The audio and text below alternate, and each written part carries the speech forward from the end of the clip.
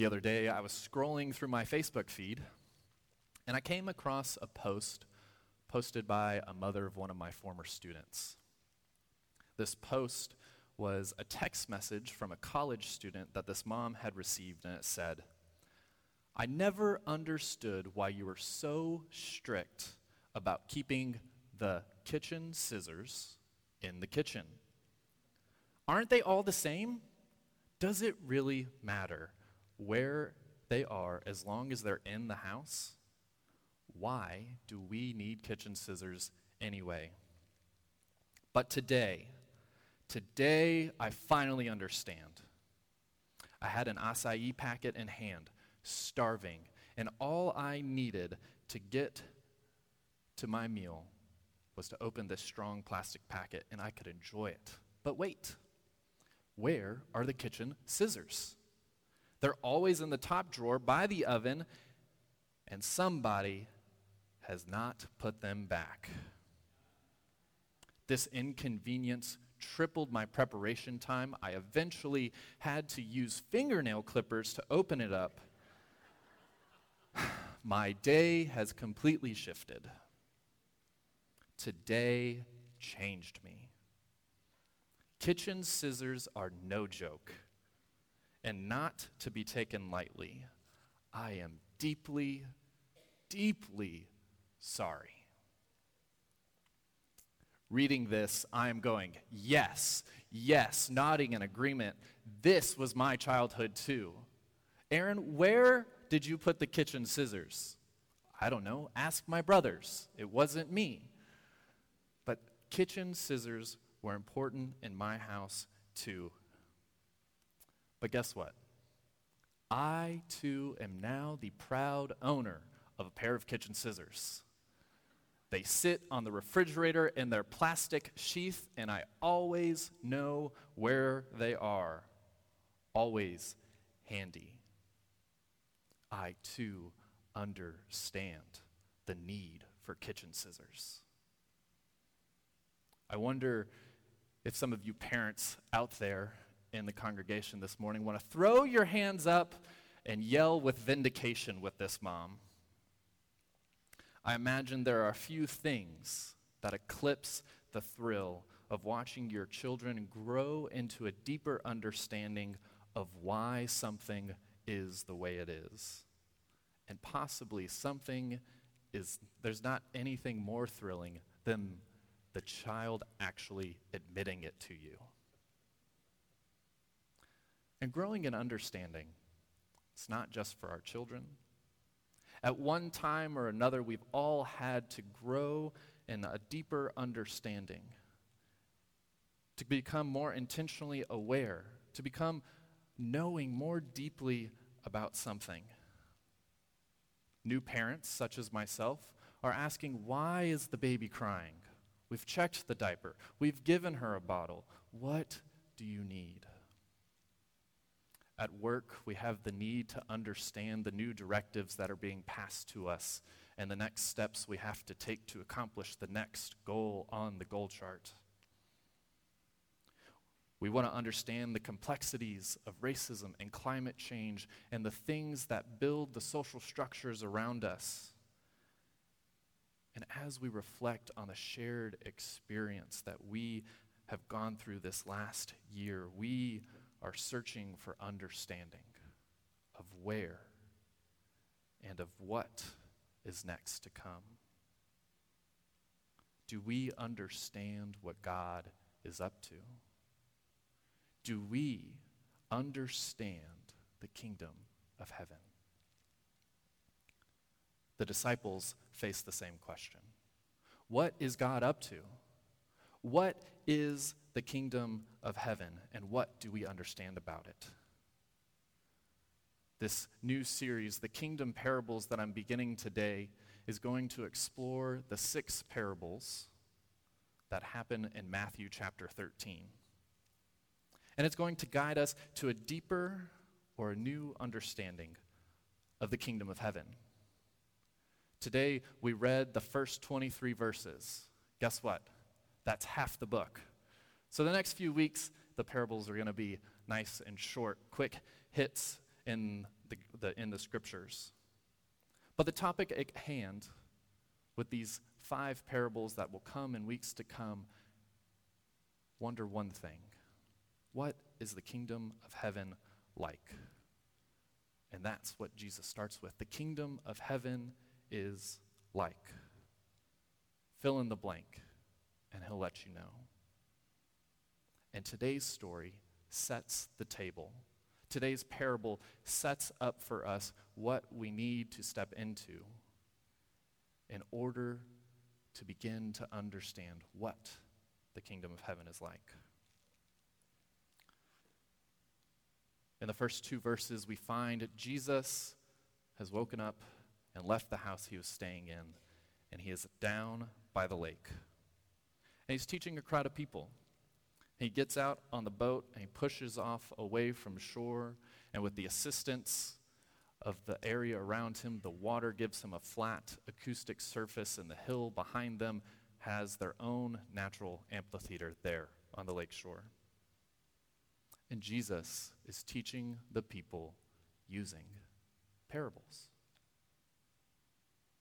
Now, I explained to the children, for all of us, what parables are. This traditional teaching technique to share truths and to challenge the people of Israel. The rabbis have been using them for years, but Jesus takes this tradition and he spins it, gives it a little new twist. No longer am I just sharing the truths of God with you, but I'm actually giving you an insight to what is happening among you. We are invited to step inside of these stories and make them our own. And one comment that I really appreciated as to what parables are that parables transform the ordinary things of life into vehicles of truth. These parables that we hear transform the ordinary things of life into vehicles of truth. So Jesus starts his parable. There is a sower scattering seed out there by hand, and the seed falls in 4 places. Falls on a path, falls on a rocky place, and it falls among thorns, and finally it falls into the good soil. And in each one of these places, something happens. The seed on the path is eaten up by the birds. The seed that falls in the rocky place quickly grows up and is scorched by the sun. And then those that are falling among the thorns eventually get choked out and don't bear fruit. And then the good soil produces a hardy crop 100 times or 60 times or 30 times what was sown. And then the next thing picks up. And the disciples say, Jesus, why parables? Why not just come out and say it how it is? Why not just tell us what's really on your mind? Why not be plain? And Jesus, he answers them, because the knowledge of the secret of heaven has been given to you, the disciples. But it has not been given to them. And for whoever has will be given more, and they will have an abundance. And whoever does not have, even what they have will be taken from them. Now, I've always found that particular line to be very interesting, because Jesus is teaching in a parable, and you go, wait, if I have, I'll have more, and if I don't have, I'll even have less. It makes you think it's about stuff. Well, I learned a secret this week. It's not about stuff. It's about understanding. In this comment that Jesus has shared with the disciples, he's saying, those who understand will be given the gift of deeper understanding. The truth that comes with wisdom begets wisdom. But to those who do not understand, these things will wither, they will pass, and they will lose interest. So those that have not been given will lose.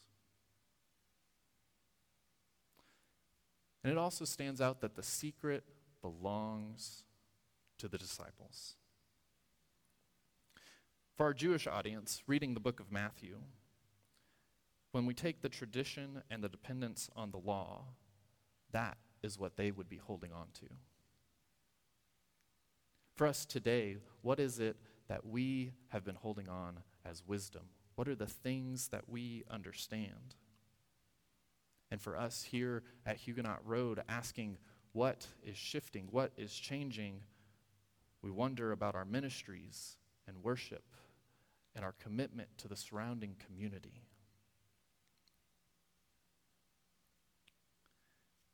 Having given to the people that he's talking to a scale of understanding, Jesus answers the question a little more directly.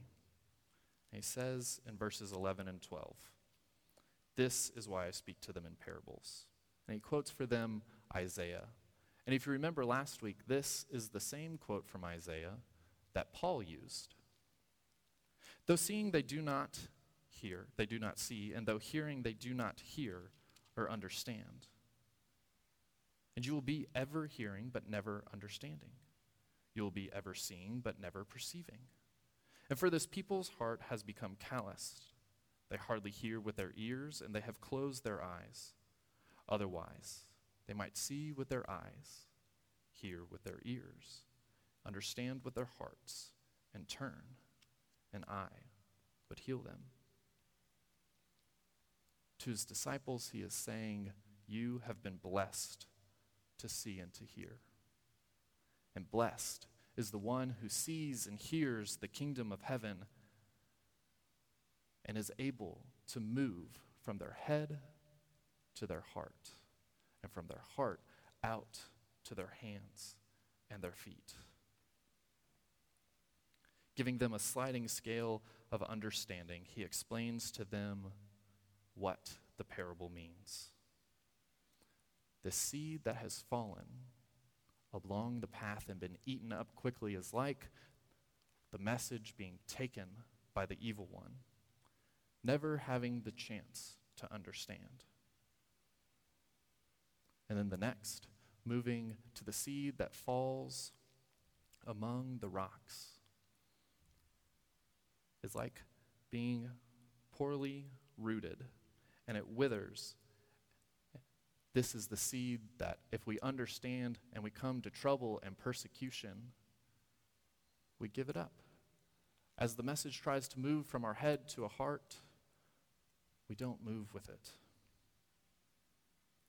And then the third seed that falls among the thorns, it is crushed by the worries of life and temptation, the temptation of wealth and the things of this world choking out the understanding of the kingdom, so it may have drifted to your heart but never made it out to your hands.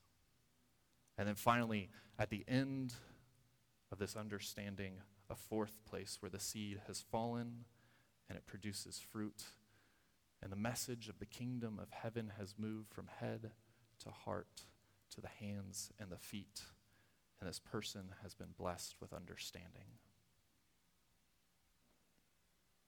Have you been keeping track of how many times you've heard the word understanding this morning? In this text alone, in the first 23 verses, the word understand shows itself 5 times. And in this chapter alone, it shows up 6. So where is that last utterance? If we fast forward to the end of where we will be in 6 weeks, when Jesus finishes the parables, he says to the disciples in verse 51, "Do you understand all of these things?" Another way to ask this question is, are you a disciple or are you in the crowd? Have you received greater understanding? Are you in the boat listening to these parables, or are you on the shore? And wherever you see yourself, wherever you are hearing this story, what are you going to do with what you've heard? N.T. Wright has a reflection on these parables, and I've written it down to read it to you. And he says, like the crowds on the lakeshore that day, our task, again and again, as we read the scripture, is to think about God's work in our own day and to think it through and figure it out. He continues, Christianity isn't cozy little lessons to make us feel better. It's about what God's doing in the world, what God's already done in Jesus, and what God wants to do through us today. The challenge of the next 6 weeks is to understand the secrets of heaven and what is being revealed here at HRBC and what is being revealed about our corner here in Richmond and in Chesterfield about the kingdom of heaven. My encouragement and my challenge to you this week and these next 6 weeks as we go through these parables together is to pray, Lord, help me to see your kingdom. Help me to understand your kingdom. And imagine what could happen if we all went home and every week for the next 6 weeks we prayed this prayer and we thought about the parable that we heard that week. And we prayed, God, give me understanding of your kingdom and what it's to be like in Richmond and in Chesterfield. I wonder if you could imagine what the kingdom of God is to be like in your homes. What is the kingdom of God to be like at your work?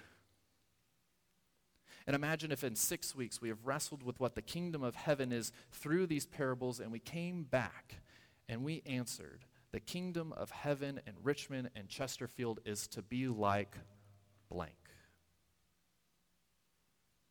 What would it be like if we came back with 5 clear ideas? What if we came back with 3 clear ideas? What if we came back with 1 cleared, shared idea? Do you believe the Spirit of God can do that? Is that unsettling? Is that daunting? Does that make you nervous? Alone, it can be overwhelming. But together, what can God do through us? Up on the screen, I want to share an image with you this morning. And if you can see it, this is a picture of Das. Das is a border collie who lives in Chile, and she's a member of a 3-dog team. And back in 2017, Das and these 2 other dogs were trained to do what they love, which is run. But on their backs, they carry a pack. And on that pack is filled with seeds of native trees and native plants. And the owners of Das take Das out to the scorched earth where this devastating wildfire was, and Das runs.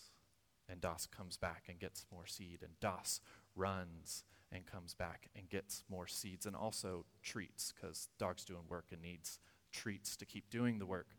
But as Das runs, out of the pack falls seeds, and the seeds fall on the ground, and the ground has been marked by wildfire. It has been scarred, and these seeds are being scattered. And I wonder, 5 years from that point, what that land looks like. 10 years from that point, what does the land look like? 20 years, what does the land look like where Das and her 2 companions have spread seed across this area where wildfire has destroyed everything? The last 15 months, our lives have been scorched. And we're at the beginning of a place where we can account for what has been lost and what remains.